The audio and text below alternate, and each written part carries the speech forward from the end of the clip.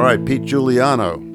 It is Saturday, the 1st of February, 2020, our first show of the new year. Once again, we are remarkably late.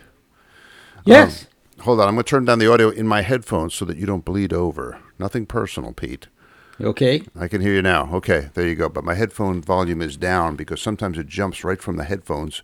With your enthusiasm, your Italian-American enthusiasm just bursts through and jumps into the microphone. Hey, wait a minute. This is number 217. Oh, you almost forgot. Hey, Ralph, crank it in. 217. An auspicious start late to the new year. Hey, we got to start. I haven't had Travelog to talk about in a long time, but I got some now. Ooh. I almost forgot to mention this. It's been so long. We've been back now for 2-3 weeks, but we were in the Dominican Republic over the Christmas, New Year's. Well, right after Christmas, we went down. We were there for New Year's. And I guess I should tell our listeners about it, give a report, just like in the old days when I was reporting from Italy and London and the Azores. All right, so we went off to the Dominican Republic, which is my wife's home country, and we decided to take a Christmas season break down there. Billy and Maria came with us. Billy's girlfriend came along, and Maria's boyfriend came along. So there were 6 of us on this trip, which made it a little bit more logistically complicated, but it was great fun. And of course, I was debating whether to bring ham radio gear with me or not. And so I said to my wife, I don't know if I want to bring this stuff with me. And she said, you must. Bring it. You'll have fun. Okay, so the rig I chose was the Microbit X. The Microbit X in the wooden box. It seemed perfect. I mean, you have to take a step forward technologically. Last time I was down there with a rig, it was the double sideband rig powered by 10 AA batteries. And I made some contacts, but we were in a better place sunspot cycle-wise back 5 years ago, and we're in a much worse place now. So I figured it would be good to have actual single sideband capability, and it would also be good to be able to do CW. UBitX provides the opportunity to do both. Also, it would be good to operate on more than one band, although I figured 20 meters would be my primary band. So anyway, I packed up the Microbit X. I built a little homebrew key. I made a straight key out of a piece of a blade from a hacksaw, some scrap wood, some Gorilla Tape, and put it all together and you have a little straight key. There's not much to it. Copper foil too, didn't you? I used the copper foil, but anyway, the copper foil I found was not making good contact. It seemed to oxidize a bit, and I kind of discovered why brass is better. So when I came back, I replaced the contacts from copper foil, and I went into a hardware store and bought a couple little brass nuts and bolts and put them in there. It works much better now. But the copper foil worked okay. I just had to clean it every once in a while. I brought an end-fed half-wave antenna. This was inspired by the Peregrino fellows who wrote the article in Sprat magazine, the guys from Spain. The Pilgrim rig, and they built that rig with a tuner for an end-fed half-wave and a little kind of SWR indicator using an LED. So I decided I was going to get one of those, and QRP Guys has just the thing. And so I got the QRP Guys end-fed half-wave tuner, and I also upgraded my anyway, the tuner allowed me to travel without a big roll of RG58U coax, which is, of course, makes things easier when you're going through airport security. It's hard enough when you're carrying all this jazz through airport security. I think a roll of coax might just kind of push it over the top. So for power this time, instead of the 10 AA batteries, there has been some technological advances, and part of that is lithium-ion power packs. And I saw one advertised. So Ham did a YouTube video on it. It's a company called Talent Cell. One word, TALENTCELL, Talent Cell. And they make 12-volt lithium-ion power banks. And I got the one that has 3 amp-hour capacity. It's the YB120300. It's like $25. Comes, shipped from China, shows up real fast. man, this thing works like a charm. It's so small, Pete. It's like the size of a deck of cards. So once you charge the thing up, you can actually I put it inside the box with the Microbit-X. I got some of this little hook and eye kind of Velcro tape, put it in there. It sits there. I would charge it up. I'd be able to run it as long as I wanted, charge it up the next day. It was great. So this was a really, really fun system. As far as the trip goes, we started out at a place called Bávaro on the eastern tip of the island of Hispaniola. We had an apartment right on the beach. The apartment on the beach was great, but it was not great for radio. I couldn't get the antenna up very high, and I just didn't seem to be getting out very well. And I didn't feel like kind of disturbing the other people on the beach, throwing rocks up into the trees or anything like that. So I only made one contact from Bávaro, and it was actually my first contact of the new year, HK1ANP. The interesting thing was that 2020 wasn't open, so I just sort of fooled around, and with the 20-meter end-fed half-wave antenna and counterpoise, I found that I could fire up on 30 meters. I guess with the counterpoise, it sort of looked like a 30-meter antenna. And I heard HK1ANP calling CQ on 30-meter CW. I gave him a call. I think he thought I was pulling his leg. But Freddie came back. We had a very nice QSO, and that was my first contact of 2020. So after about 6 days at Bávaro, we moved up to a place that we had been to before, where we had been back in Christmas 2004, up on the Samaná Peninsula, which is the northeast corner of the Dominican Republic. And then we were in the northeast corner of the Samaná Peninsula, so as far northeast as you can go in the DR. And it's a place called Bahía Rincón, which means the corner bay. And it's like a little bay that's kind of juts off of the Samaná Peninsula. Spectacularly beautiful, really amazing. And that was a much better location for radio. The house we had two balconies. I put pictures of it up on the blog, and they were almost exactly 1/2 wavelength apart at 20 meters. It was like the house was built for 20 meters. So I strung my end-fed halfway between the two balconies, and again I have pictures up on the Solder Smoke blog.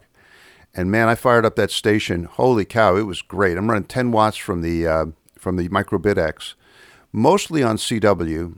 Worked in stations all over the United States. I worked into Belarus, worked a lot of European stations, a lot of stations in the U.S., and even an aeronautical mobile station. One morning I was out there before the band came up. It was like an open-air ham shack, and I'm listening to a dead 20-meter band. I found that the band didn't really open up at all until local sunrise. So this was just a bit before local sunrise, and all of a sudden a booming signal comes through. It's amazing. In American accented English, which was surprising, but really strong on a completely dead band. And it was an aeronautical mobile station. It was a pilot in a 767 flying from Miami to Trinidad and Tobago. And I later checked with the service FlightAware, where you could track flights. And his course took him almost directly over me. I kicked myself because if I looked up, I might have seen the lights from the aircraft. That's how close he was. But your mind is not. You're accustomed to being in an indoor ham shack, and I was so concentrated on tuning him in that I didn't look up. But there he was, and we had this wonderful contact, and it was terrific. So, but Pete, I missed the opportunity for the real DX. Do you remember? I told you the story. Do you remember what I told you? Yeah, you did, but it just doesn't flash in my mind right now. Oh man, I'm glad. For me, it's like a painful memory. So, I realized I better get a video of the ham shack, and like a dummy, I didn't tilt the phone horizontally. Paul, I think in Australia, has reminded me of this. But anyway, I got the video, and I'm just, as in the course of shooting the video, I've got some CW playing in the background so that guys can get a sense of what the bands sound like from the Samaná Peninsula in the Dominican Republic. And I hear a call sign, and I think it's an HB station, a Swiss station, which would have been fine and expected. It was just shortly after sunrise. The band was open to Europe. And I said, well, you could hear me in the video. It's the video that's up on the blog. Yeah, there's an HB station. That's kind of interesting. There you go. Oh, yeah. Oh, man, it wasn't HB. It was HS. Thailand. Wow. Thailand, yeah. And he was strong. I could have worked him. It could have been great. Could have been some real exotic DX from an exotic location. But because I was fooling around with my iPhone, fooling around with the digital internet stuff, I missed the opportunity to work the HS station. Oh man, bummer. There's a lot. I think here's another. The radio gods have spoken. I should have been. Well, I should have been on the air. But there's another piece to that. That tells you something about the Microbitics. Oh, it's nice. It's a nice rig. Yeah, I mean it's sensitive enough to pick up those DX stations, and just the number of stations you work at 10 watts, and you're not running a beam, but certainly the end-fed antenna's doing a really good job for you. So nice combination, Bill. Well, this gives us. I think we should just jump ahead in the schedule here a little bit because we'll talk a little bit about the Microbit-X. It was really a good rig, and I'm using the original version 3 of the Microbit-X. And as I used it down there, I was sort of taking notes on things that I might do to improve, especially if I ever take it on kind of portable operations again. And so the first thing I noticed is that the side tone was kind of loud. And this is really important on vacation because when you're up at 5 o'clock in the morning, you don't want to be necessarily waking up everyone else in the household. But the side tone was kind of loud, and I couldn't adjust the volume on the side tone. So I decided to put a pot in the side tone line from the Raduino, because the CW tone just comes from the Raduino kind of SI5351 Arduino Nano unit. And I found the line, I found the spot on the board. When I got back, I put a little trimmer pot in there, and it works great. I could really turn down the volume, so that was good. The key, like I said, I found that pounding brass is better than pounding copper foil. So it just makes the contact better. So I put the brass screws in there. That makes it better.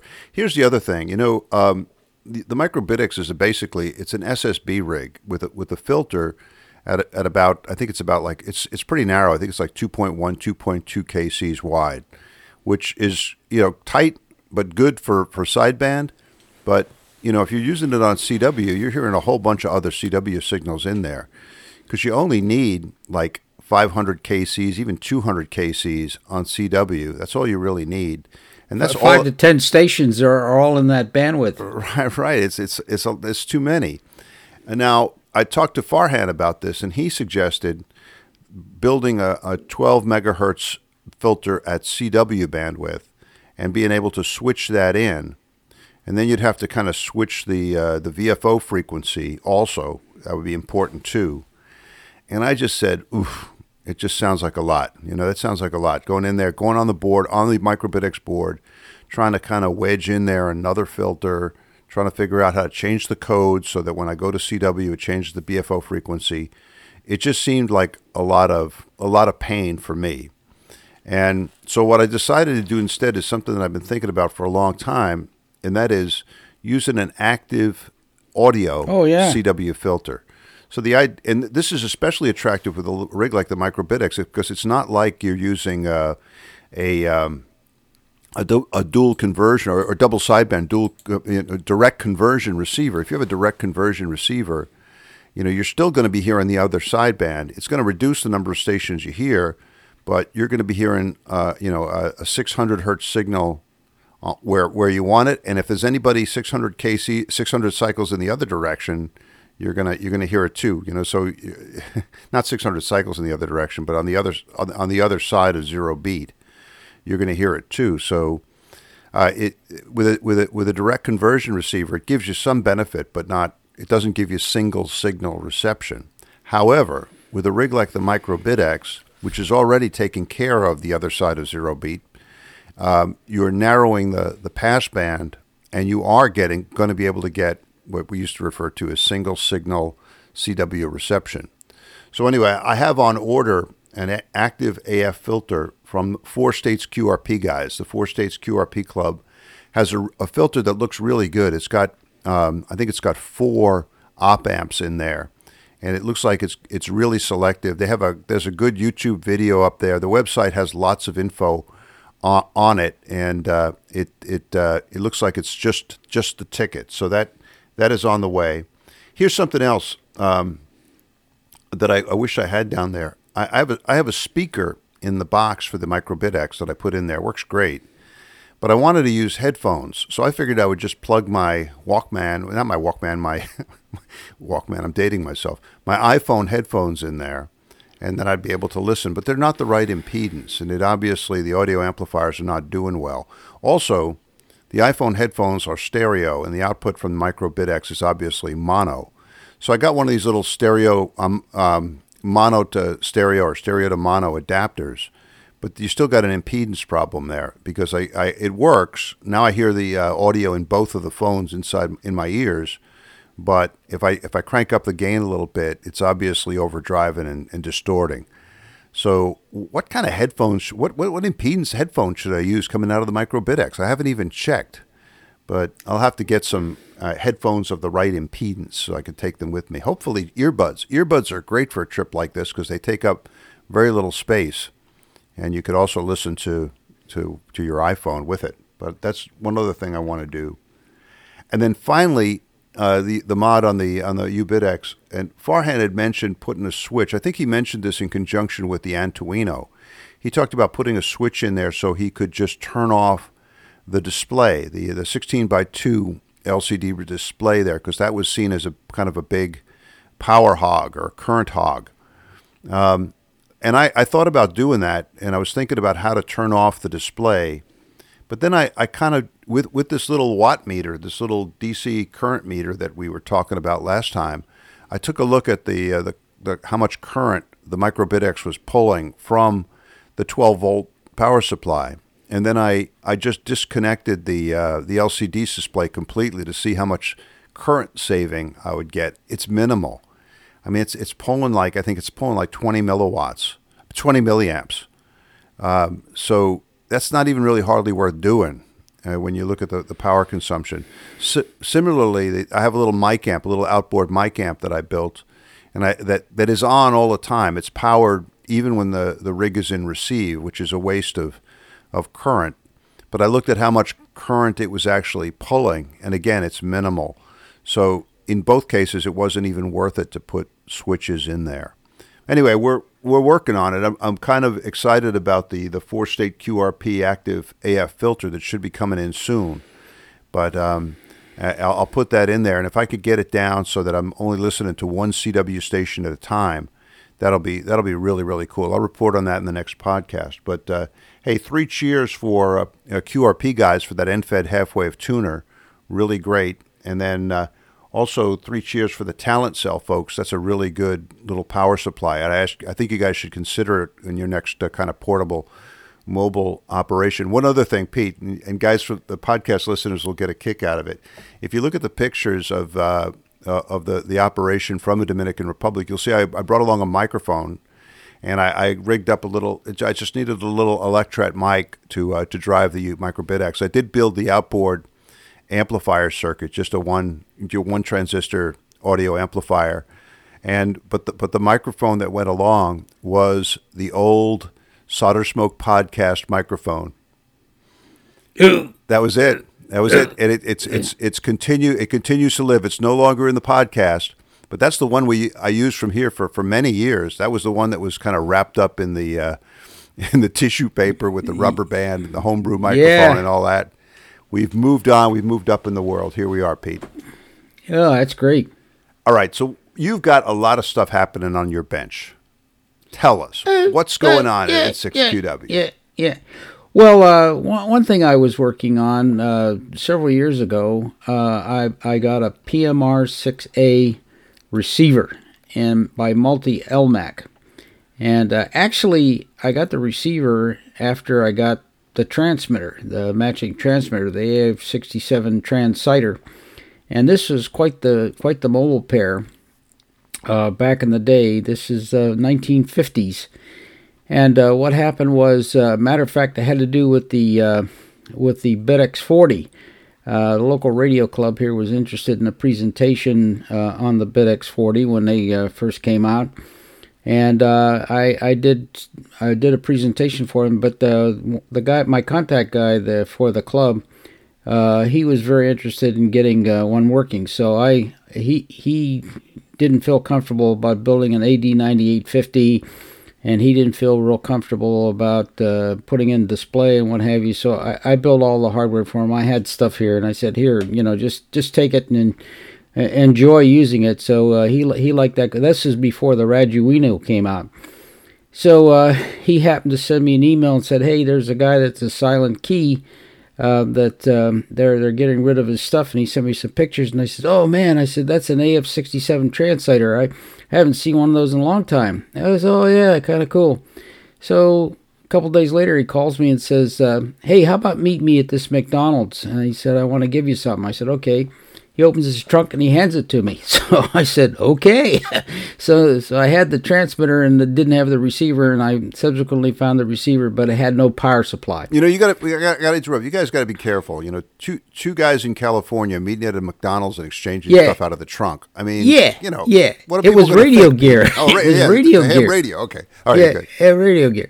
So anyway, I got the matching receiver, and actually it was in pretty good shape, but. And I bought some of the parts for a power supply, but never got around to building it. And I said, I either ought to put it in a box somewhere or sell it or build the power supply. So one of the first projects I worked on was a power supply, and that was kind of a lot of fun. It's even a metered supply, so you can see the voltage. And I built a circuit board for it and got all the right components, and ran into something very interesting. The transformer I bought. It was a power transformer, combined plate and filament, only had a 6.3 volt AC winding on it. Now sometimes these older power transformers also had a 5 volt filament winding, and you could series those two and get close to 12 volts. But the PMR6A is a 12 volt. It came in 6 and 12 volt version. Mine happened to be the 12. So I needed 12 volts. So I went and looked at getting a 3 amp 6.3 volt power transformer, so I could series it with the 6.3 volt 3 amp supply winding in the transformer, and it was like $12 just to get a filament transformer. Boy, things have really gone up. You don't run many filaments anymore. So then I looked and I bought a 12 volt DC supply at 5 amps for $8. So I said, that's the answer. So I just incorporated the, and now I got a nice 12 volt, 6 amp power supply built into the rig. So everything works fine. As a matter of fact, if you can do it, you eliminate one source of hum in the radio receiver if you can put DC on the filaments.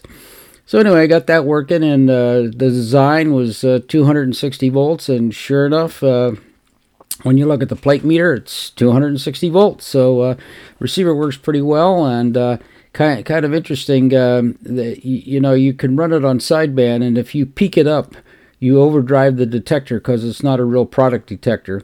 Yeah. And you do detune. It has an RF tune, an antenna tune. If you detune it, it works pretty well. I'm doing the same thing with the HRO receiver here. Yeah. When I run it without the product detector, if the station is really strong, it'll overload. It'll overload, and it's just the effect is the same of kind of over-modulating an AM transmitter. You don't have enough carrier there. Go ahead. Yeah, I'm sorry. Yeah. So anyway, I posted on the blog, and I got a few comments back. One guy told me that when he first got started, his Elmer had one of those in his car. This is the AF67 and the PMR6. An Elmer with an LMAC. Yeah, and he said he was riding along with him, and this was somewhere in the Midwest. And on 10 meters, he worked a station in Germany. He said, that's what hooked me on ham radio. So I said, wow. Yeah. But anyway, I'm trying to build a 1930s matching transmitter to go with that. And right now, I took a piece of advice from Bill Mira, and that is when something doesn't work just exactly like you want it, put a towel over it and put it on the shelf facing away from you and think about it for a couple of days. I got 3 crystals, and all the crystals are good, and only one of them works in there, which tells me something is not exactly right with the circuit constants. I didn't have the exact value of RF chokes. It uses 3 of them. And so I came close, well, sort of close, and I suspect that that's the problem. In one case, it's not enough inductance. In another case, it's too much. So I'm just kind of noodling through that, but it does oscillate and does put out a signal, but doesn't put out very much power in only one of the crystals. So well, I had the same problem when I was fooling around with the ET2. I had, those rocks are very kind of idiosyncratic. As one of the rocks would be fine. And then I would go to the same style FT243 crystal. I'd plug it in there, and it just wouldn't work. It would be slow. It would be sluggish. Yeah. I think the plates inside up against the crystal get some sort of kind of corrosion on them or something like that. So finicky stuff. Yeah. So anyway, I'm just I'm noodling through that before the first impulse is to tear into the thing and unsolder everything, and don't do that. Think about it a little bit before you do that. My nightmare about taking all the parts off the board. Yeah, you don't want to do that. So, but when I get the 1930s matching transmitter, I'm thinking about putting the PMR6A and the matching 30s transmitter on the air, but I gotta get that thing working better or working satisfactorily with all crystals and more power output. The tubes are good. I got 3 tubes, 3 of the same tube for $8, so you can't go wrong there. Not a lot of money invested. Oh man, I really like the sound of the receiver. I thought the receiver sounded fantastic. Yeah. It sounds better on CW than it does in sideband, but that's because how you're detecting the CW. The other thing that I wanted to share was, and this is almost in line with software versus hardware defined radios, Bill. And you were so kind as to send me 2 BitX40s. And I have both of them working now.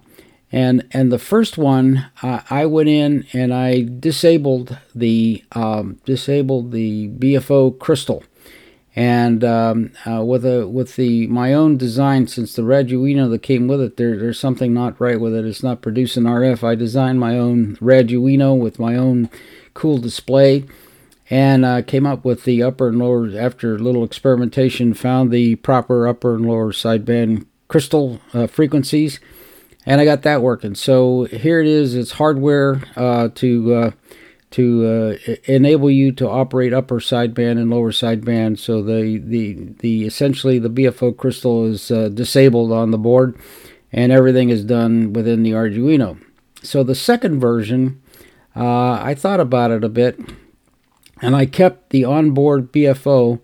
And the way I came up with operating upper sideband or lower sideband, the normal LO frequency on the BitX40s, and it was done for, I think, a very good reason, is at 5 megahertz, because you got to have a 12 megahertz IF.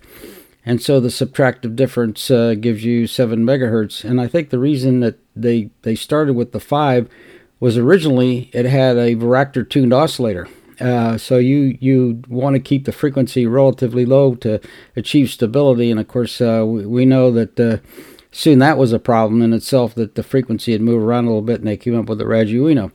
So, but the normal operation with the BFO crystal and the BitX40 is 5 megahertz.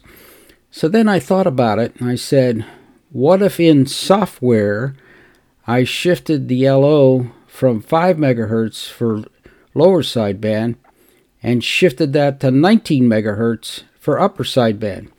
So this way, when I injected the LO in there at 19 megahertz, you'd get a sideband reversal, and instead of producing lower sideband, it'd be upper sideband. This was really brilliant. I remember when you told me about this.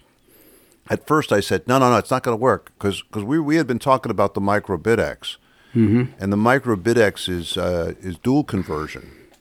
And I had commented about how it was kind of cool that in the MicroBitX, by the time it gets to the crystal filter, everything is upper sideband. And so you came back and you said, wait a second, maybe on the BitX40, I could sort of do something similar, right? Yes. Yeah. But then shift the VFO frequency from the low side to the high side. And at first I didn't understand, and I made the grave mistake of doubting the Wizard of Newbury Park. And I said, Pete, no, man, you can't. It's apples and oranges. The micro BitX is dual conversion, BitX40 single conversion. But then, just 5 seconds later, I suddenly understood what you were saying. And this is a really cool way of doing it. I think you may be the only one doing it this way.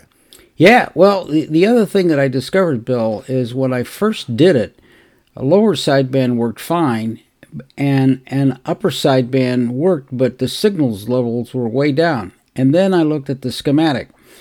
The way the Raduino is introduced is there's a 2-pin header, and essentially you're disconnecting the tuning part of the 5 megahertz, it's a Colpitts oscillator, and it's got 2,000 picofarad capacitors in series as part of the Colpitts.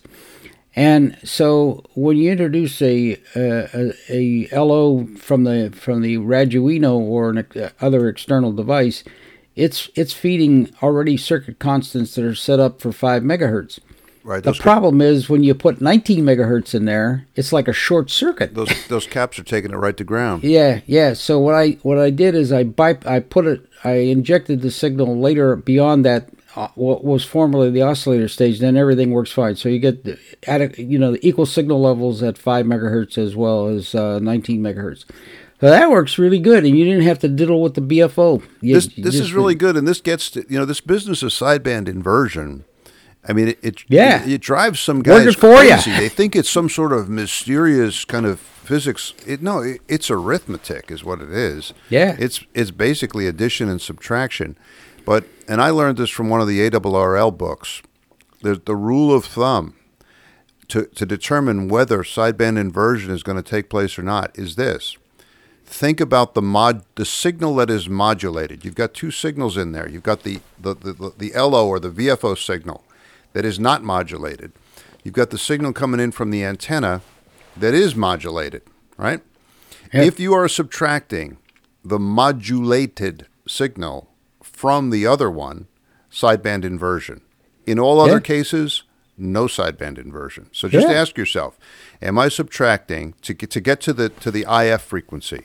Am I subtracting the modulated signal from the unmodulated signal? If so, sideband inversion. If not, no sideband inversion. So that's really the principle that you exploited in figuring out how to get both upper and lower sideband through the BitX40 without messing with the BFO frequency. Brilliant. Yeah, it works cool, and this has lots of possibilities, and it takes just a few lines of code. I mean, I had to screw around with the code. Now, one of the things that you give up doing this, the first version has 2 separate VFOs. The second version, where you just shift it's a little more complex to do that, but not a problem, because the only reason I'd want to shift the VFO is to be able to swing down to do FT8 on upper sideband. So I'm saying, why do I need 2 VFOs when in fact what I really wanted to do with the second VFO is to be able to tune down there. So automatically the boot up frequency, when you switch from upper sideband to lower sideband, the boot up frequency becomes FT8, and then you can even tune that down to whisper. So it's a real good, and I worked FT8 stations with the BitX40 running only about 5 watts. So it works.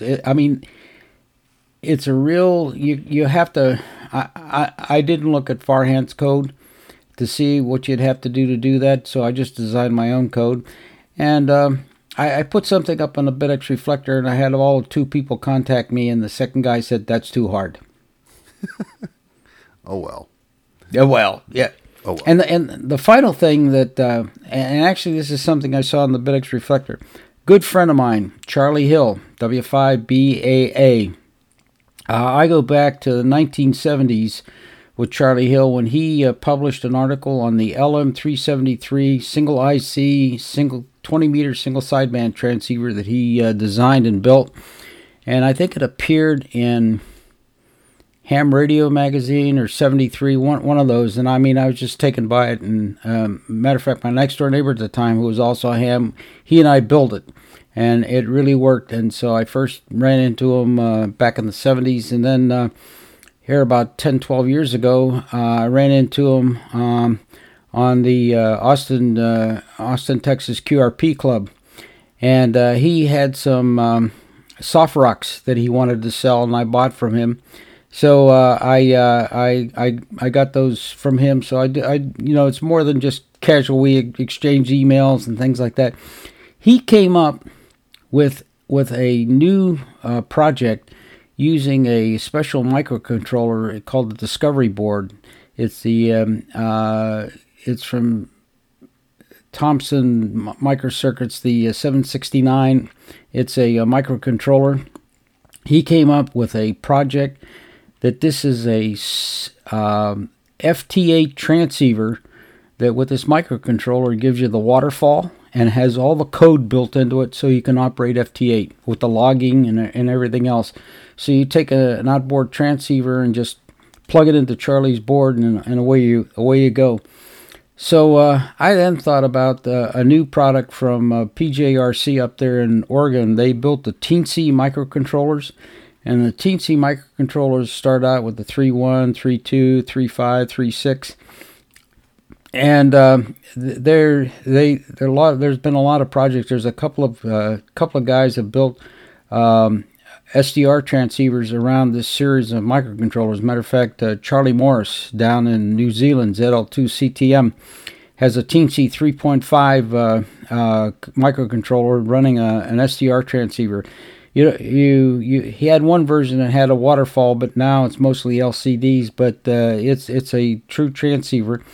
And I built one, and I had a few hiccup problems with it, and I then switched over to the using the Raspberry Pi. But now they have a new one called the Teensy 4, and this Teensy 4 is a $20 microcontroller operating at 600 megahertz. And by the way, it programs with the Arduino IDE. You download an ancillary program so that when you look at the processors in the Arduino IDE, suddenly the Teensy show up, and that's all of them do. The latest version shows 3.1, 3.2, 3.5, 3.6, and the 4.0. So I got one for $19 and a codec board, and I'm going to see if I can carry on with what Charlie did with the 3.5. He does have one operating at 4.0. And he's got a nice color TFT display working with that. So I'm looking at maybe doing something with the Teensy 4.0. I do have a Teensy 3.5, and I dug that out and kind of got that opera. The latest blog shows I got that kind of on the bench right now, trying to get that working satisfactorily. And so the idea is if you get the 3.5 working, then move to the 4.0. I don't want to smoke a 4.0. So that's what's on the bench, Bill. Man, Pete, you have just in your description of what's on the bench, I was just thinking you have spanned about 90 years of radio technology. Yeah. You're working on 1930s era transmitters.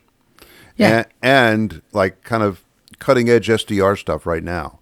Yeah. And the business about the Teensy and all, I think the key point there is that you're trying to do with just a microcontroller. Yes. What had been done, what you were working on just a few weeks or months ago that required kind of a full computer, a Raspberry Pi, right? Yes, correct. Oh, man. So this is exciting stuff. Hey, by the way, something just to share with you, and you need to go to the Shameless Commerce division here in a second, and it's all prompted by Amazon. Do you know that you can buy what they call renewed computers, desktop computers, with Windows 10 Professional on them for $100 on Amazon? Oh, man. And some of them come with like 500 gigabyte hard disk drives and a Windows 10 Professional, not the home version. Windows 10 Professional, $100. They're renewed. And I was thinking of getting one of those because I got to tell you, the teensy stuff, I don't want to corrupt my Arduino IDEs that it's on my main computer. So I have a flash drive with all the teensy stuff on it. So I plug that into my computer so I keep things isolated. And so I don't corrupt what I've got here. I mean, the worst thing you can have, there's about 3 versions of the SI 5351 software. Libraries. Yes, libraries. So I said... Libraries are for books. Yes, so I said, well, man, you don't want to get wrapped up in your underwear there. So everything that I'm doing with the teensy is on a flash drive. But then I said, maybe I ought to just look at one of the... Matter of fact, one of them is $99.99, and it's got a 500 gigabyte hard disk drive. Are they laptops? Windows 10... No, these are desktops. Wow. For $100. It'd be good. It's good to have one just sitting next to the bench too to run some stuff. Yes, sometimes I could use another one. My thing is I inherit my kids' computers. Yeah. When they decide that something is no longer fast enough or cool enough, I get it. So I have an office on the other side of the house, and I'm running there a Chromebook. Yeah. What you enter is desktop computer clearance. All right. We'll take a look. $100, and some of them, even for the $100, they throw a keyboard and mouse in. Oh man! And most of them have like a 90-day warranty. They're renewed, yeah. and I mean, there's a lot of them there in the $80 range, but they got the Windows 7 Professional on them. I wouldn't do that, but the ones with the Windows 10 Professional, $99.99, 500 gigabyte hard disk drive, and I mean, and these are like HP, Dell, Compaq. These are not like a no-name Lenovo's. Oh, so, man. I mean, these are all, standard product lines. So I'm saying, man, what a way to get and then you can get a really nice, and the other thing too is make sure you find one with an HDMI, and you can get a nice HDMI display for, $60. So for about $160, you got a whole shop computer that's got Windows 10 Professional on it, and it's got enough hard disk drive that, it won't be your main computer, but it'll be sure good to run Arduino, and you don't worry about corrupting things. And when you run off to Amazon to buy these fantastic computers that Pete is telling you about, be sure to do it through the Amazon box on the soldersmoke.blogspot.com Shameless commerce. The Shameless Commerce division. Yes. Some guys have been saying that they can't see the box. I know it's kind of shaky. I think depends what software library you got. I know. And I've over the years I've tried to fix it. I'm reluctant to mess with it because I think Amazon would like to have the whole thing going away. Obviously, I'm cutting into their profits big time. So they would like to, if I mess with it, I'm liable to lose the ability to have it there at all. So I thank everybody for their patience in trying to find the thing. I know sometimes you can't find it, but if you can, it's up in the upper right-hand corner of the soldersmoke.blogspot.com page, and just start your Amazon search there. Hey, I recently used it, Pete, because listening to you talk about this I think you were talking to Dean, and I was reminded that I was running low on Deoxit D5. I think when you were talking about the LMAC with Grayson over there, yeah. And so I ordered up, and I've got a fresh new can of Deoxit D5. Something that you all should have, especially if you're messing with older gear like we do. Deoxit D5. It's the as they used to say in Ireland, it's the Pope's pee. Yes, it's far better than WD-40. WD-40, if you spray it you try to use it as a contact cleaner, not really too good. But Deoxit D5, it's just magical. So I would get some of that stuff. Thank you for this, for reminding me about the Shameless Commerce division. Yeah, and the other thing you want to look for, too, and do some searching, if you happen to work with old tube-type boat anchors, is to find a Sencor Mighty Mite 2 tube tester. Oh, yeah. And I got one for about $39. And matter of fact, someone sent me an email. A regular Solder Smoke listener, he said, yeah, when I used to run a shop, he said I had about 5 or 6 tube testers, but the one I always went to was the Sencor. And what I haven't talked about is I managed to pick up a Collins KWM2 really cheap, and the guy says it doesn't work on transmit or receive. And I sort of suspected what the problem was. 3 tubes, Bill. 3 tubes, tested them on the Mighty Might, and they were crap. Put 3 tubes in there, and the thing is working. You know, I was listening, Pete, to the Ham Radio Workbench podcast, which it's a nice podcast, and most of it is sort of beyond me in terms of technology. But every once in a while, they dip down into the lower end of the technology spectrum, or the older end of the technology spectrum. They had while I was driving across the Dominican Republic, they did a show on Collins gear. And there were 2 shows that they've done, one a while back and one more recently on kind of old tube type gear. And it was real interesting. And the Collins guy was saying that he said something that I hadn't heard before, but I want to hear what you think about it. He was saying that in terms of being able to work on gear and having gear that has enough room inside the box for you to work on it, the S-Line is far better than the KWM2. He was saying that with the KWM2, they tried to cram a lot of components and a lot of technology into one box, and it makes it kind of a difficult rig to work on. Whereas the S-Line, it's got a lot more, it's got the transmitter in one box, the receiver in another, and it makes it easier to work on, easier to get stable. What do you think, Pete? Yes, absolutely. As a matter of fact, when I work on the Collins KWM2, I have a roll of aluminum foil. And the reason is, if you want to get a circuit out, there's absolutely no way a component out of a circuit, there's absolutely no way you can do it without burning a lot of wires around it. It's so compact in there. So what I do is I take aluminum foil and I create a aluminum foil dam just around the part that you want to get at, because otherwise you're going to burn wires or burn other components. What a great idea. I've been melting insulation on wires here all for the last 2 weeks because I didn't do something like that. But that's a great idea.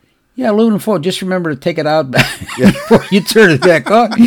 But seriously, they must have hired a lot of ladies with small hands. Holy that's the only way. You guys with the gorilla-sized hands, you can't build that radio. But essentially take another KWM2 and you've got a receiver and a transmitter. So there's a lot more room. You got twice the amount of room using 2 separate boxes. So that's absolutely true. Yes, I would agree with that. For me, having started out as a 13-year-old, all Collins gear was seen as so impossibly expensive and unobtainable. I still have these attitudes now, 40 years later. And I still think of it as like I just couldn't possibly afford any of that kind of gear. And so I kind of lumped the S-Line and the KWM2 together in my mind. But when this guy was talking about the differences between the two, I thought that was really interesting. Hey, one other little tip along the lines that you were talking about. Like I've been going into gear, and I know that I'm going to go make some changes. I'm going to pull out a relay. I'm going to pull out a part. And I'm going to have to put it back. And now I know, I'm going to forget which wire goes to which terminal. Pictures. And all this. I grab that iPhone that's always sitting next to me, and I take a before picture. And I'm amazed how many times, just a few minutes later, I have to take a look at that picture to make sure that I'm hooking up the right wire to the right post on the SPL1. Absolutely, yes. You're absolutely spot on. That's absolutely what I do all the time. So, yes, indeed. Look at this, guys. News that you can use here on the Solder Smoke Podcast. One thing I'm going to share with you, and that's I'm amazed at the frequency stability of the Collins PTO. It's very big of you to say that, Pete. I'm amazed because it really is. You can set it on a frequency and come back an hour later. After it warms up, set it on the frequency, come back an hour later, it's there. Just to be kind, I'm going to come back and say to you that I am also deeply impressed by the frequency stability of the SI 5351. Yes. There you go. Fair and balanced. Okay. Hey, what's on your bench, Phil? What you got going there? I've been messing with my HRO-ish receiver. This receiver started out when our friend Armand, WA1UQO, gave me the dial for an old HRO receiver. And it was such a beautiful piece of gear, basically a reduction drive with these great little numbers that change on the dial as you tune it. This is the dial that won World War II, that beat the Nazis, all that great stuff. So I decided basically to build a receiver around it. I used a box that our friend Tim Sutton had provided me, big aluminum box. I built the whole thing on a breadboard. I decided to use a 455 KC IF, and to make a single conversion. It started out with 40 meters, and I made the bandpass filter at the front end of the receiver tunable, thinking that I could go up and down a little bit, which turned out to be okay. And I built it, and I went through. I've been poking at it and working on it. It's got two TIA amps, termination insensitive amplifiers, in there, both at 455. And the idea was to put the filter between the two of them, and then that would make it easier to adjust the impedances on the two going into and coming out of the filters. That worked fine, and then it goes, basically the lineup is bandpass filter that's tunable, 40673 RF amplifier just to present a high impedance to the bandpass filter. From there, first mixer, the VFO is analog and is tuned by the big HRO dial. From there, we have 455 KC goes through the TIA amp, then it goes through the filters, then it goes to another TIA amp, then it comes to the product detector. The other product detector, also an SBL1. That knocks it down to audio, and then I got a couple stages of audio amplification in there. But what I wanted to do also is I wanted to make this also an AM receiver. So I needed a wider filter. I originally made one using two 455 KC IF cans. It didn't really work well. It was kind of ugly. It was a real kludge. And then I had to come up with a detector that's not the product detector.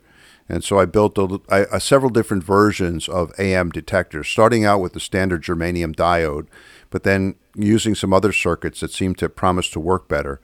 But none of them really worked well. And, well, the thing ended up on the shelf, and it was sitting there until I saw this amazing video from our friend down in Australia, Paul, VK3 Hotel November, VK3HN. He recently built an AM receiver for the ham bands and for the shortwave bands. He built it exclusively for AM, but there were ideas in there that I wanted to incorporate into mine. First, Paul found these fantastic ceramic filters they're at 455 KC, but with a bandwidth of 6 KC, 6 KCs wide at 455 KC, just what I need. Now, Pete, I also put in there, I replaced my original crystal filter with the mechanical filter that you had sent me several years ago. So that Toyo filter that's in there, I think it's Toyo, but it's a Japanese-made 455 KC filter in there that you sent me. That works great, but I needed a broader filter, so I have it switched in there so I could switch in the 6 KC filter that Paul in Australia recommended. I got it sent to me from a company in Australia called Minikits, and they sent it to me, and it arrived very, very quickly. I mean, I placed the order on 23 December, and it got here on the 8th of January. So really pretty cool. I think that's right. Yeah. No, wait a second. No, I ordered it on the 8th of December, and it got here on the 23rd of December, about the same amount of time. Around the same time, KK0S heard me talking about this, and from Wichita, Kansas, he sent me similar filters that are 10 KCs wide. So I am now I am happy, and I've got a lot of appropriately wide filters. So anyway, I started poking around with the radio and with the receiver. First, I got the filter in there. I made up a couple little L network matching networks to match the impedance to the 50 ohms that the TIA shows. That worked out fine. It was no problem getting the other filter in there, and it's really very satisfying to flip the switch on the front of the panel and have it go from really narrow to fairly wide. But my problem, and this is kind of ironic, you would think that it's easier to detect AM than it is to detect sideband or CW. Mm-hmm. But I found that not to be the case.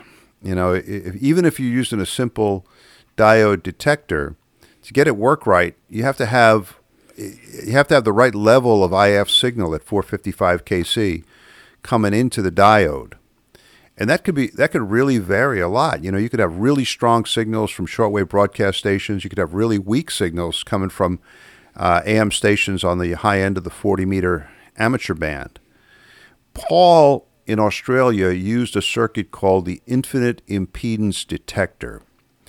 And all it really is a kind of an MPF 102 or J310 FET, a junction FET N channel, and it's operating pretty much like an old triode would operate, with no bias on the grid, no bias on the gate.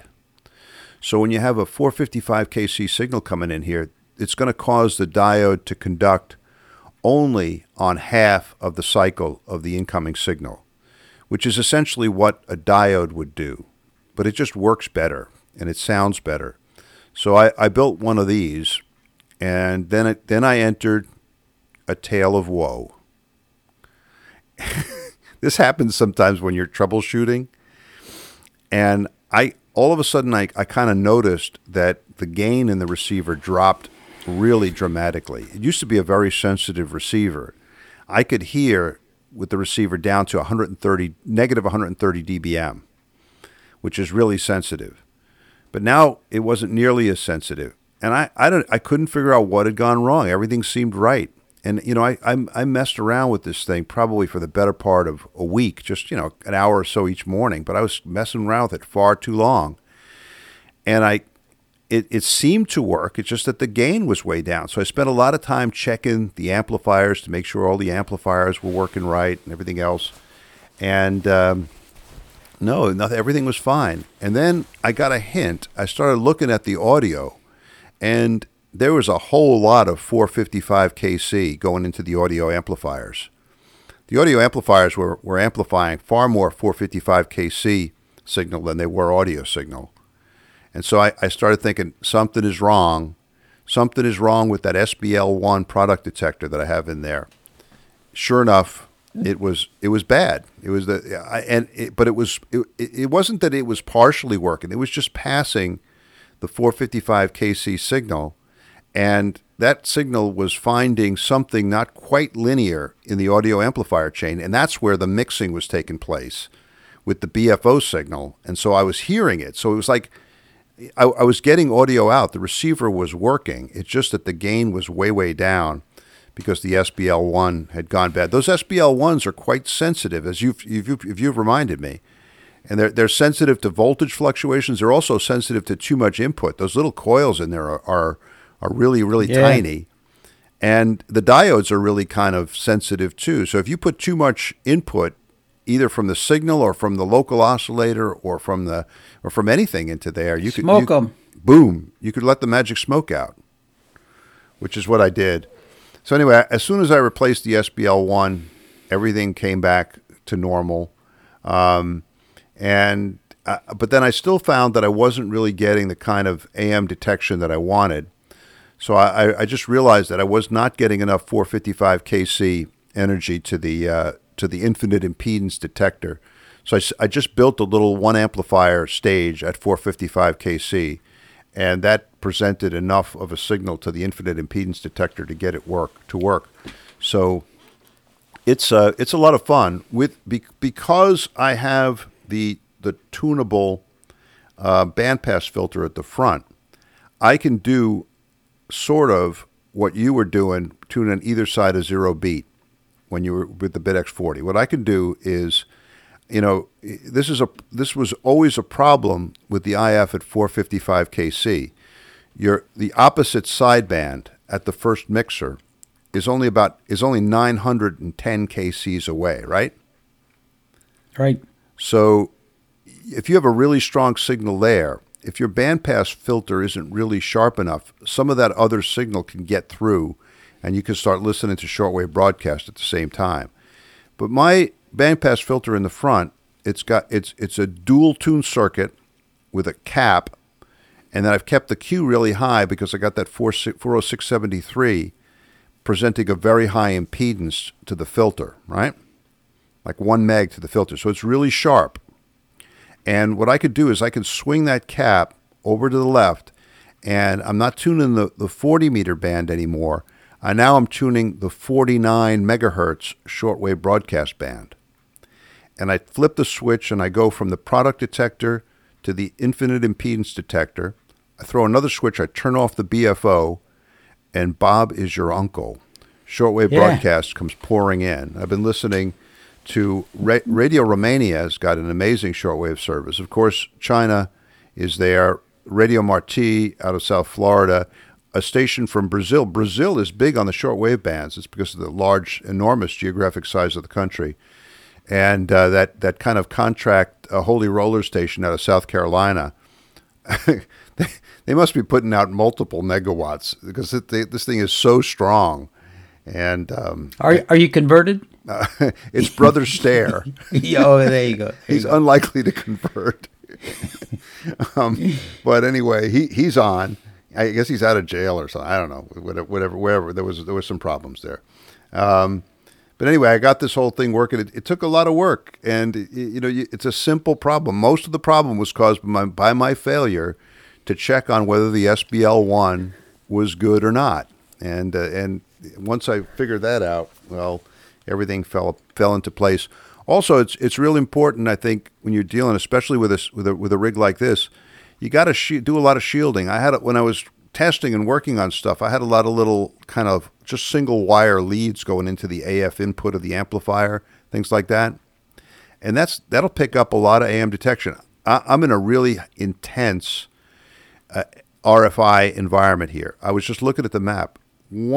About 1 mile in one direction, I have a large tower with an FM radio station, I think at 100.3. Pete, 50,000 watts out, 1 mile away. You got to steal some of that RF and run your rigs off it, Yeah, put a big antenna up. And in the other direction, right down the road, it has a daytime. There's an AM station at 1.120 megahertz, and it puts out 5,000 watts, not 50,000, but 5,000 watts during the day, and like 50 watts at night. But did you realize that 6th harmonic is at 7.2 megahertz? I know, and I got to be careful or I'll hear them.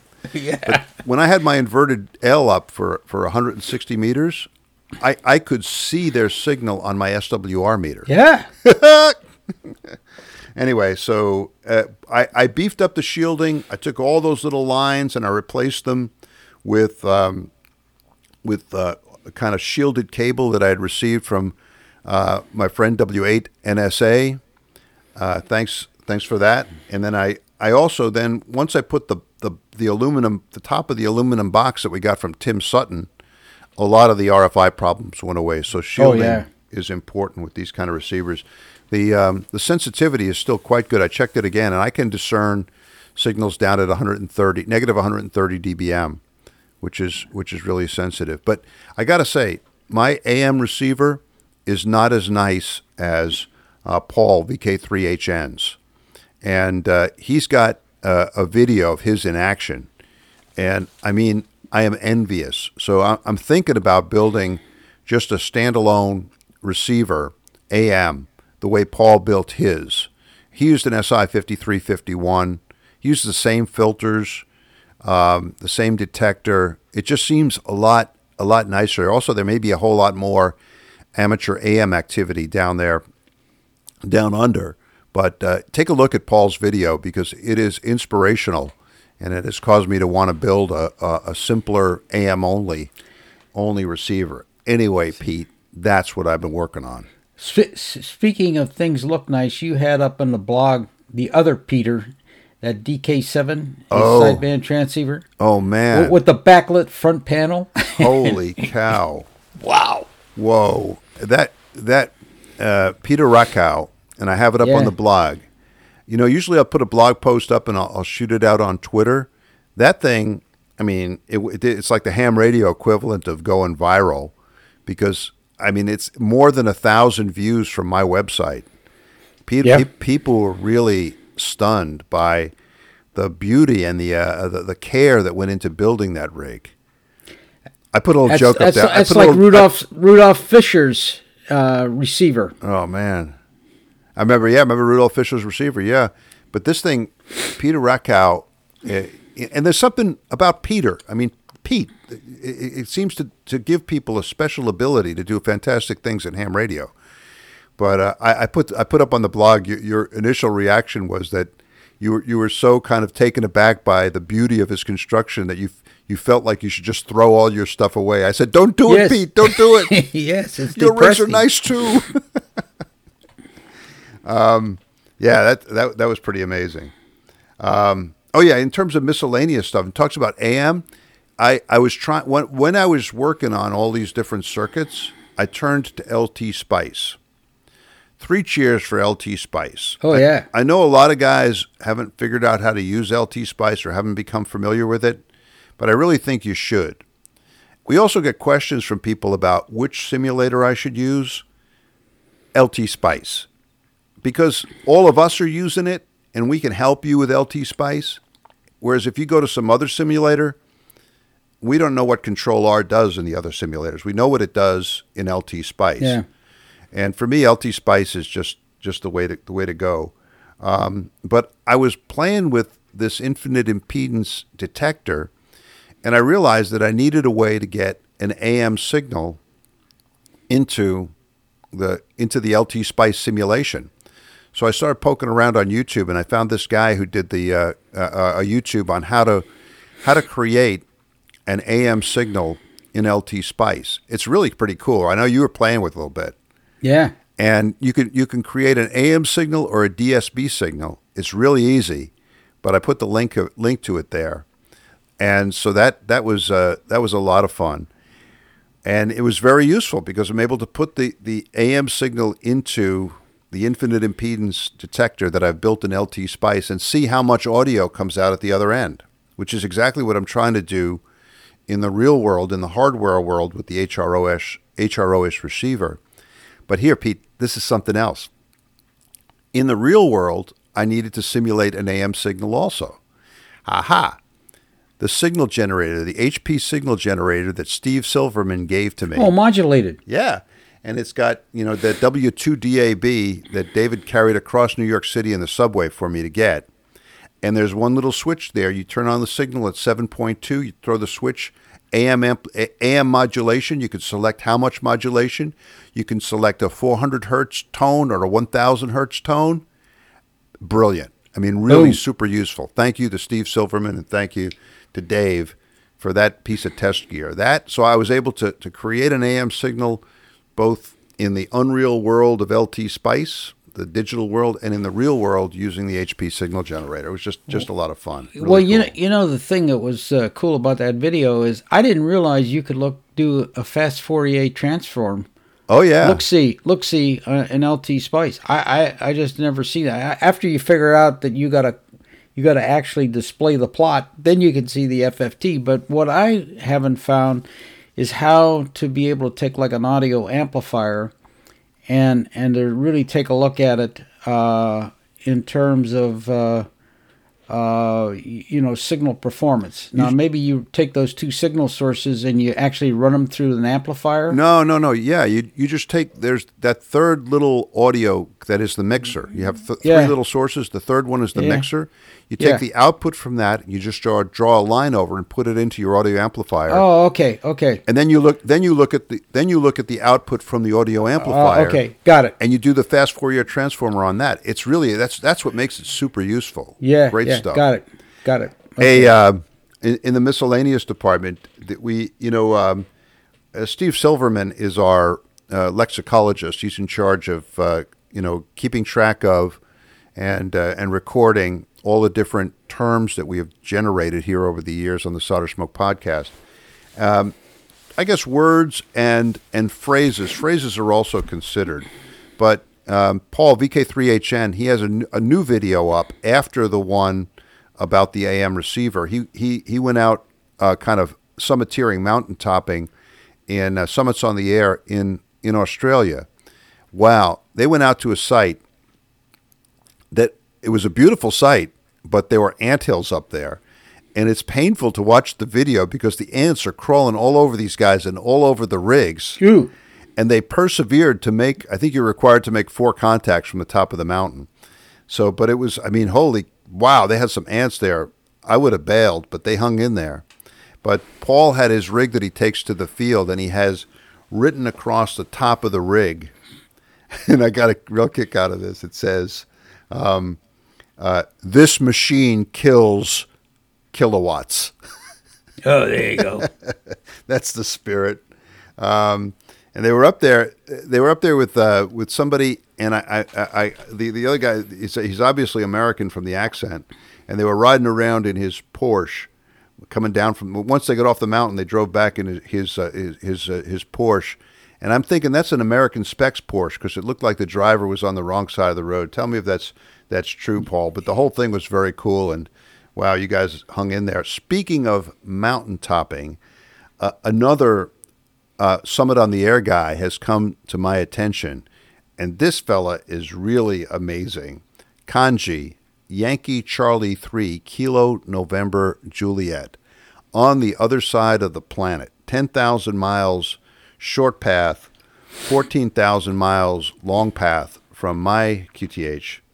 Kanji is an enthusiast of CW and of mountain topping and of simple gear, and he does a whole bunch of other stuff too. He's a really interesting guy, and he's made some really beautiful YouTube videos, and I've put links to them up on the Solder Smoke blog. But he shows you how he takes his rig is the mountain topper. He takes it out. Yeah.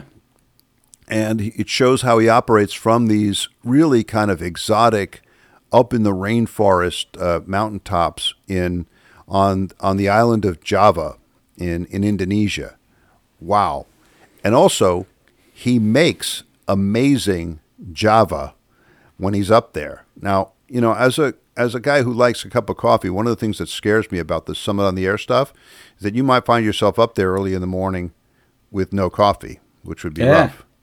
Not to fear, because Kanji obviously is a coffee aficionado too, and he shows in the course of his videos how he makes coffee in the field. He actually brings with him a very simplified version of a drip coffee maker, but he also has figured out how to make espresso coffee in the field, and he calls it QR Peso.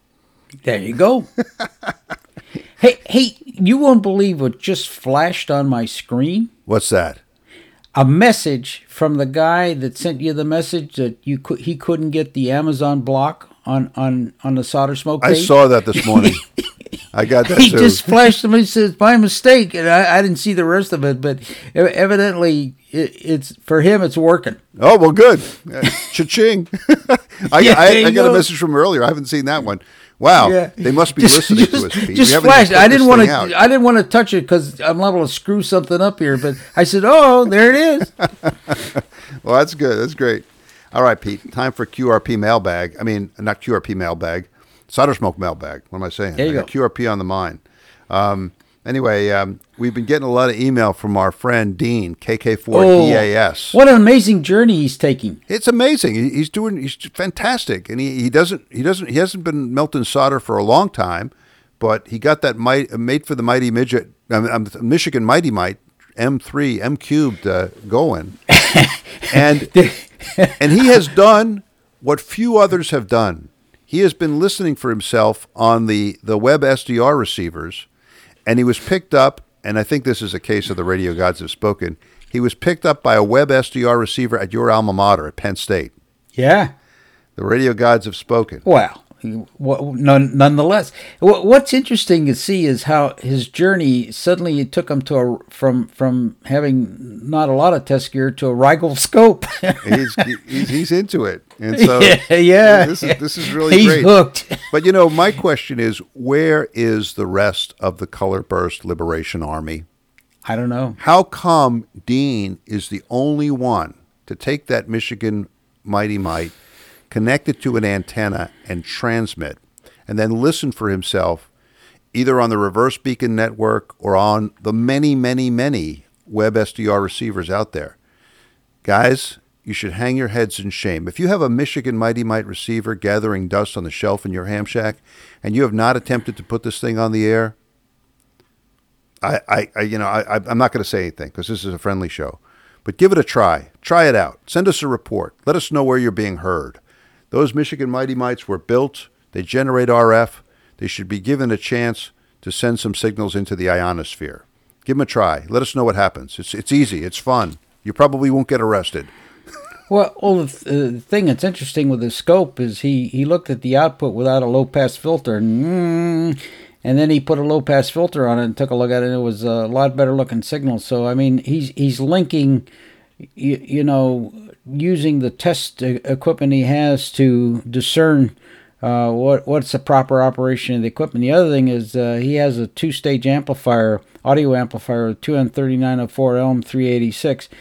And so, he's developing skills like trying to isolate. If your output's not very good, it could be one of two pieces, and you got to take them individually. So, I mean, developing a fault tree analysis process.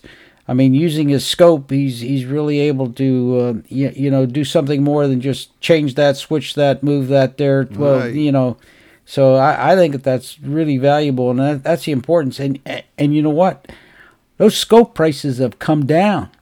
He got a 200 megahertz Rigol for what I paid for 100 megahertz about a year and a half ago. 3 cheers for Rigol. Wow. Yeah. Great stuff. Hey, but you mentioned about being concerned, and I kind of joked about you probably won't get arrested, but this gets to something that I saw. Eric Guth, 4Z1UG, our friend Eric over there in Israel, interviewed a really great homebrew boat anchor guy, Michael Murphy, WU2D. Michael has a wonderful YouTube channel, Microwave, and Eric interviewed him, and he made a comment that really resonated with me. And he talked about how when you're home brewing really simple gear, when you're home brewing like 1930s Eurotransmitters and everything else, and working on stuff, as he put it, you're going to collect a certain amount of wallpaper. You're going to get notes from official observers, maybe even occasionally from the FCC. And if you get so spun up about this stuff, and then you become paralyzed with fear and concern that you could easily convince yourself never to homebrew anything. And I think that would be a mistake. So I just think it's time to, kind of keep things in perspective. And with I'm not advocating the violation of FCC standards. I'm just saying you shouldn't let fear of, transgressing prevent you from trying to build something. I mean, the perfect can be the enemy of the good enough. And I remember when they were talking about the Micro-BitX, and there was a tremendous kind of controversy because one of the spurs was like 37 dB down from the main carrier, and the specs required it to be 40 dB down. And people were getting all concerned and worried, and you could tell from the email that there was genuine face noise. Oh, face noise. Oh, okay. Well, enough of that. Hey, but at the same time, you got to have some reasonability. You've got to think about when you put a signal on the air, you better have a low pass filter on that. Oh yeah, I mean at least that's just and basic. That's easy to do. Basic, yeah. That's basic. easy. Absolutely, yeah, sure. Yeah. That's 2 caps and a coil from in most cases, and you're good. So yeah, definitely. Hey, thanks to Don. Don sent us a kind donation to the Solder Smoke cause already put to good use. Thank you, Don. Hey, got a solder smoke bit of solder smoke feedback from China, and I've frequently commented about how little interaction we have with China, which is surprising given the enormous population and the enormously high level of technical ability there. But Dale, Bravo Alpha 4 Tango Bravo, sent us a nice note commenting on one of the pieces that we put up on the blog. I think he was impressed by the aeronautical mobile contact from the Dominican Republic. But it was great to hear from you, Dale, and please send us more. Send us information on what's happening, if you can, about ham radio in China. I understand there are some restrictions, but it's really interesting to hear what our fellow radio amateurs are doing in that enormous and enormously interesting country. So thanks, Dale. Well, let me add a piece to that. I put some of the radios on Whisper just to see how well they're detecting signals.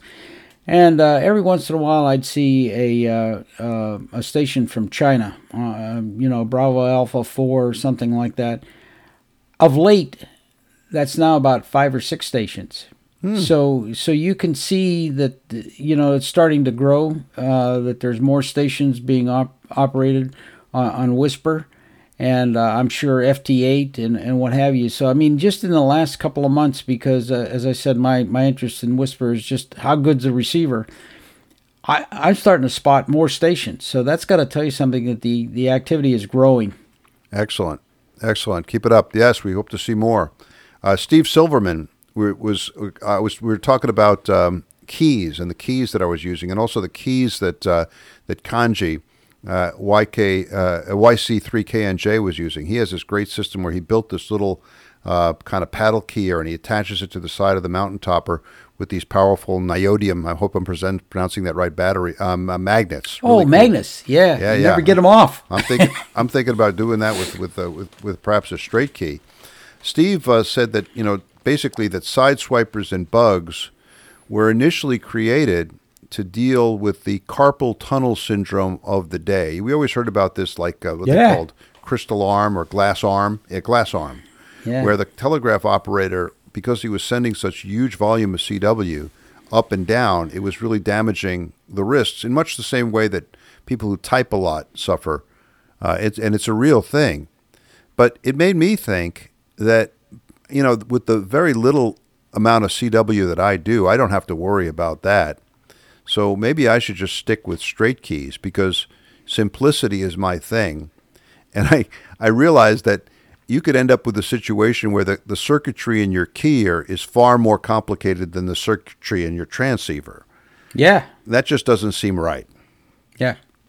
So I don't know. I might just stick with straight keys. Also, straight keys are experiencing a huge resurgence now with the Straight Key Century Club, SKCC. When you get on the CW bands right now, more often than not, somebody is going to send you their SKCC number. And people collect it, and a lot of guys are out there with straight keys. And if you're careful, you can generate perfectly acceptable CW without the benefit of all those logic typing gates. it in a computer and have the computer generate the characters. Yeah. So anyway, thanks for that observation there, Steve. Peter. Hey, I want to mention a great place to purchase magnets, really cheap, really powerful magnets. Where's that? All Electronics out here in California. Yeah. All Electronics. And they have a really super duper magnet, a really strong one. They have a warning in there that says, don't put it on something because you may not get it off. And I think it's like $3. There's a couple things you got to watch out for with the magnets. And we're not kind of nanny state people here warning everybody about the dangers. But when you get those really powerful magnets, one of the things you got to do is you got to keep them away from your eyes. Ooh. You know why? No. Because if you've been working around shops the way we have, you might have somewhere particles on the outer surface of your eye a small bit of metal, right? Yeah. And it may be sitting there for a long time on the surface of your eye. You move that magnet close to your eye, and it'll pull that piece of metal right across the eyeball. Ooh. Oh, I'm in pain. Don't do that. Yeah. Here's the other thing you got to watch out for with these magnets, especially the small ones. If a kid swallows one, it could be super fatal, because now it's going through the digestive tract, right? Yeah. It's a really powerful magnet. They get close to the refrigerator door. Stuck to the door. Yeah. No, I mean it'll go through the small intestine. All right. Ooh. Wow. So, I mean, things you got to worry about. But, Ew. yeah, be careful with those powerful... You brightened my day, Bill. Thank you. I'm sorry, but, you worry about this stuff, and we mentioned it Actually, you have to also be careful of injury. Sometimes it'll jump out of your hand, and if you got your hand someplace, you can actually smash your finger. Well, I'm telling you, it's, scary stuff here. Anyway, Peter, VK8 VWA, writes to us about kit building and about the fact that he thinks that the knowledge that he gains from building kits is rather limited compared to the knowledge that he gains from actually home brewing. And, of course, I think we can both agree with him, right? Yes, I do. And now, there's a place for kits. Lately, I've been building kits. And that is because, for example, especially on these AF audio frequency filters, it just saves me a lot of time to get the kit, to throw the chip on the board, solder. It's done in about an hour, where it would take a whole lot more time if I was to do it home brewing and trying to figuring it all out. So there's a place for that. But Peter, I think you're right. Another Peter, VK8 VWA. Yeah. He listens to the podcast while walking on the beach in Australia here in February. That's an image that we really kind of like. But good observation, yeah, Peter, and I agree with you, and I think N6QW is in accord also. Yeah. Alan Hale. The thing, I'm sorry, the go thing ahead. is, I was going to say, the thing is, a lot of these kits that are useful are not primary radios, but accessories. Yeah. Yeah. You know, you want to spend your time on the primary radio, and the accessories just some, yeah. Well, you know, like the audio filter or the. I'm not sure you had to build the antenna tuner that came as a completed unit, but that's just something. That's an accessory. So you know, you want to invest your time in primary radio stuff, not building things that you can just buy and put together, like you say, in an hour. And you're in business then. Yeah, and here's the thing. For me, I'm doing this stuff for a microBitX, which is already even beyond a kit because the board came to me fully. So I don't need to be kind of a purist here. Now, if I'm working on one of my rigs that is completely homebrew, in my mind, I like to keep it completely homebrew, so I wouldn't use a kit in conjunction with those really homebrew rigs.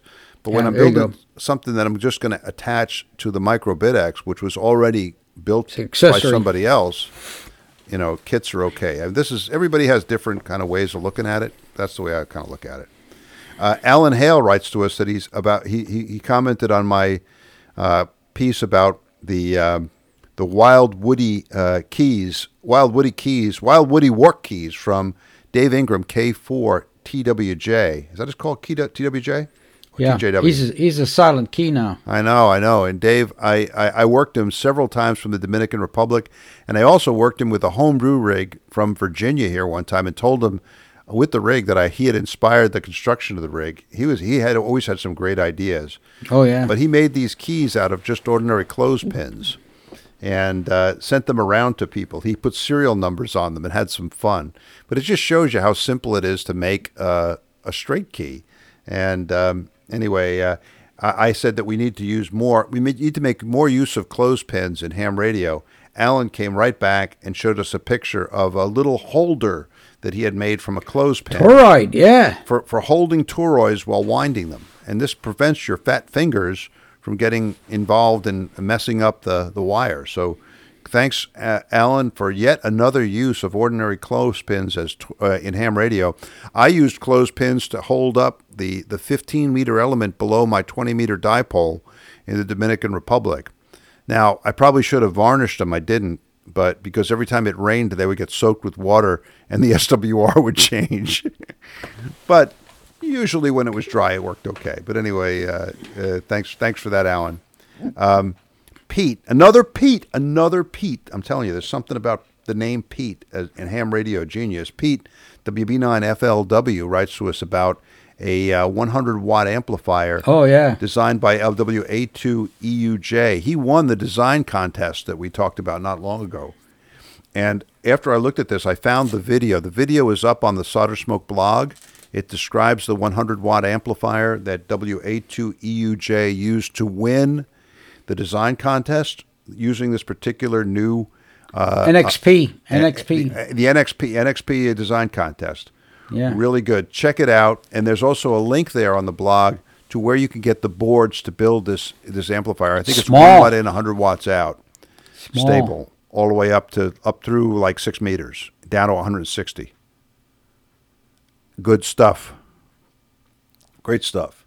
Finally, Pete, this was an email that I got a real kick out of. Dave Wilcox, K8WPE, long time. Oh, yeah, Dave. I might be confused. I think this is Doc Wilcox. No, yeah, he is. A doctor. Yeah. So this is a medical question. Yeah. And it's important. Now, he refers back to the construction of the Michigan Mighty Mite. And as you know, we use pill bottles as the coil form in the Michigan Mighty Mite. Now, when I started building this stuff, I didn't have a whole lot of empty pill bottles around. So So I had to go down to the pharmacy and ask them for empty pill bottles, and they were suspicious. They thought I might be using them for illicit, drug-related purposes. But anyway, I managed to score a few empty pill bottles from the local CVS. But now, guys are using pill bottles just when they finish up with their whatever meds they're taking. They take it there. And Doc asks a question. He says, do the Michigan Mighty Mites work differently depending on what kind of medicine was originally in the pill bottle? Yes. He suggests, for example, there's this new, and you'll see it in the pharmacies. We see it here. You've probably seen it in California a long time ago, Pete. But that there's this stuff called CBD, Charlie Bravo Yes. Delta. Yeah, hemp. Well, which is an extract from the marijuana plant. Yeah. If you go to Whole Foods, they've got a whole CBD section there. CBD Yeah. soap, CBD facial cream, CBD everything. And Dave wonders whether we should be taking some of the CBD stuff and smearing it on the coils or the crystals of our homebrew transceivers. Yes. And my response was that if this effect is proven to be correct, well, anything that could mellow out the ham bands a little bit, especially 75 and 40 meter single sideband, would be a very big improvement. So maybe we should build some of these coils. I don't know if there was sort of like kind of a anti-anxiety medication or tranquilizers or something like that. Psychotropic drugs. And it could have some beneficial effects on some of our amateur Yes. frequencies. We'll just leave it Yes. at that, Pete. But Yes. Interesting observation there, Dave, and thank you for sharing that with us. And let's all think about this as we select the coil forms for our next homebrew transmitter. Try to use a coil form from a medication that will have a salubrious effect on the radio amateur frequencies. There you go. Pete, that's all I have. We've rambled on. We're at 1 hour, 30 minutes. 32 minutes and 32 57 minutes seconds. and counting. Yeah, there you go. You got anything else? No, I don't, but I'm going. Well, I do have one thing. As we ended up 2019, I said, stay tuned in 2020 for some exciting things that are going to be happening. And we're only 1 month into 2020, and already you can see a lot of products showing up, like the Teensy 4 and a whole bunch of other things, products that are coming to market, and you can see dramatic impact. They're influencing what we're going to be doing here for the rest of the year. So it's really exciting. I mean, my prediction already 31 days into the year coming true. Absolutely. It's going to be a great year for home brewing, and we're gonna try to do more podcasts during 2020. There you go. More than we've done before. So thanks very much, Pete. Thanks for getting up early out there on the West Coast. And I'll just say 7-3 from Northern Virginia. Yeah, 7-3 from the left coast. Ciao, Pete. Ciao. Ooh, that's awesome. The Solder Smoke Podcast is produced once or twice a month using roadkill computers in an electronics workshop somewhere in the wilds of Northern Virginia. The podcast is available via iTunes and directly from our website, soldersmoke.com. Our blog, the Solder Smoke Daily News, is at soldersmoke.blogspot.com. Send email to soldersmoke, that's one word, at yahoo.com. Solder Smoke is listener supported, and there are many ways you can help keep the podcast going. Please spread the word. Let your friends know about Solder Smoke, the podcast, and our blog. Put links to the podcast and the blog on your websites. Buy a copy of the critically acclaimed book, Solder Smoke, Global Adventures in Wireless Electronics, available from lulu.com. Begin all your visits to Amazon via the Amazon link on our blog page. In this way, Solder Smoke gets a commission from anything you buy on Amazon. Buy some of our attractive Solder Smoke t-shirts, coffee mugs, and bumper stickers at the Solder Smoke store at cafepress.com. If you have a small business, consider advertising on the podcast or on the blog. Our rates are reasonable and our staff is friendly. If none of this appeals to you but you still want to help, well, we have a donation button in the upper left-hand corner of the blog page. However you choose to help, we thank you for your support. Ciao, bravi ragazzi!